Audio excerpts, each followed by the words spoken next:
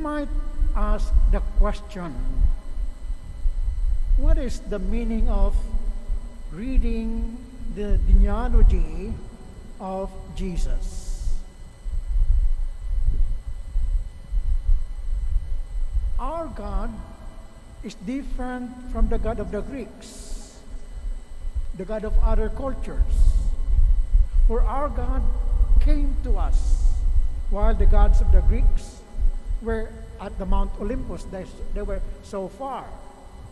And our God is remarkably came to us. He was born so that we can have that insight or experience that God is so close to us. However, as Augustine says, God is so close to us than we to ourselves. We are our own strangers in our lives. And our celebration of Christmas is an annual reminder that God is tremendously intimate with us. He wants to relate to us according to our experience as humans. We can't relate to a God who is so far, so God chose to be one with us. That is His choice.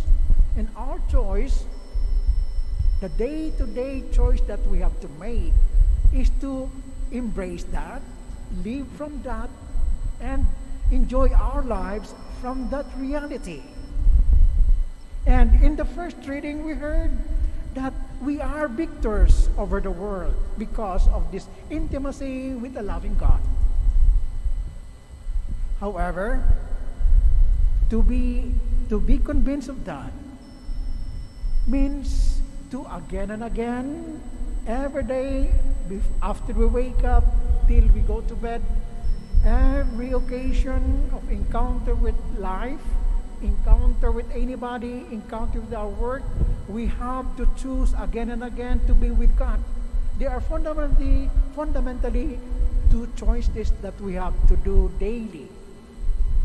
One is to choose whether we would like to get close to God in our thoughts, in our imaginations, in our words, in our behavior. There is the gift of being conscious, to choose, not just to be carried by life and thinking. Just Wordsworth would say, like dumb-driven cattle. We are not dumb.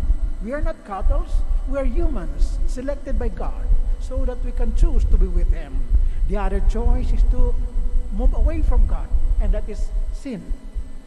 So, Christmas, these days of Christmas, is a reminder that God is so intimate with us. He gives us this power to be victorious over the world. But He leaves us that tremendous human faculty to choose. What is your daily choice?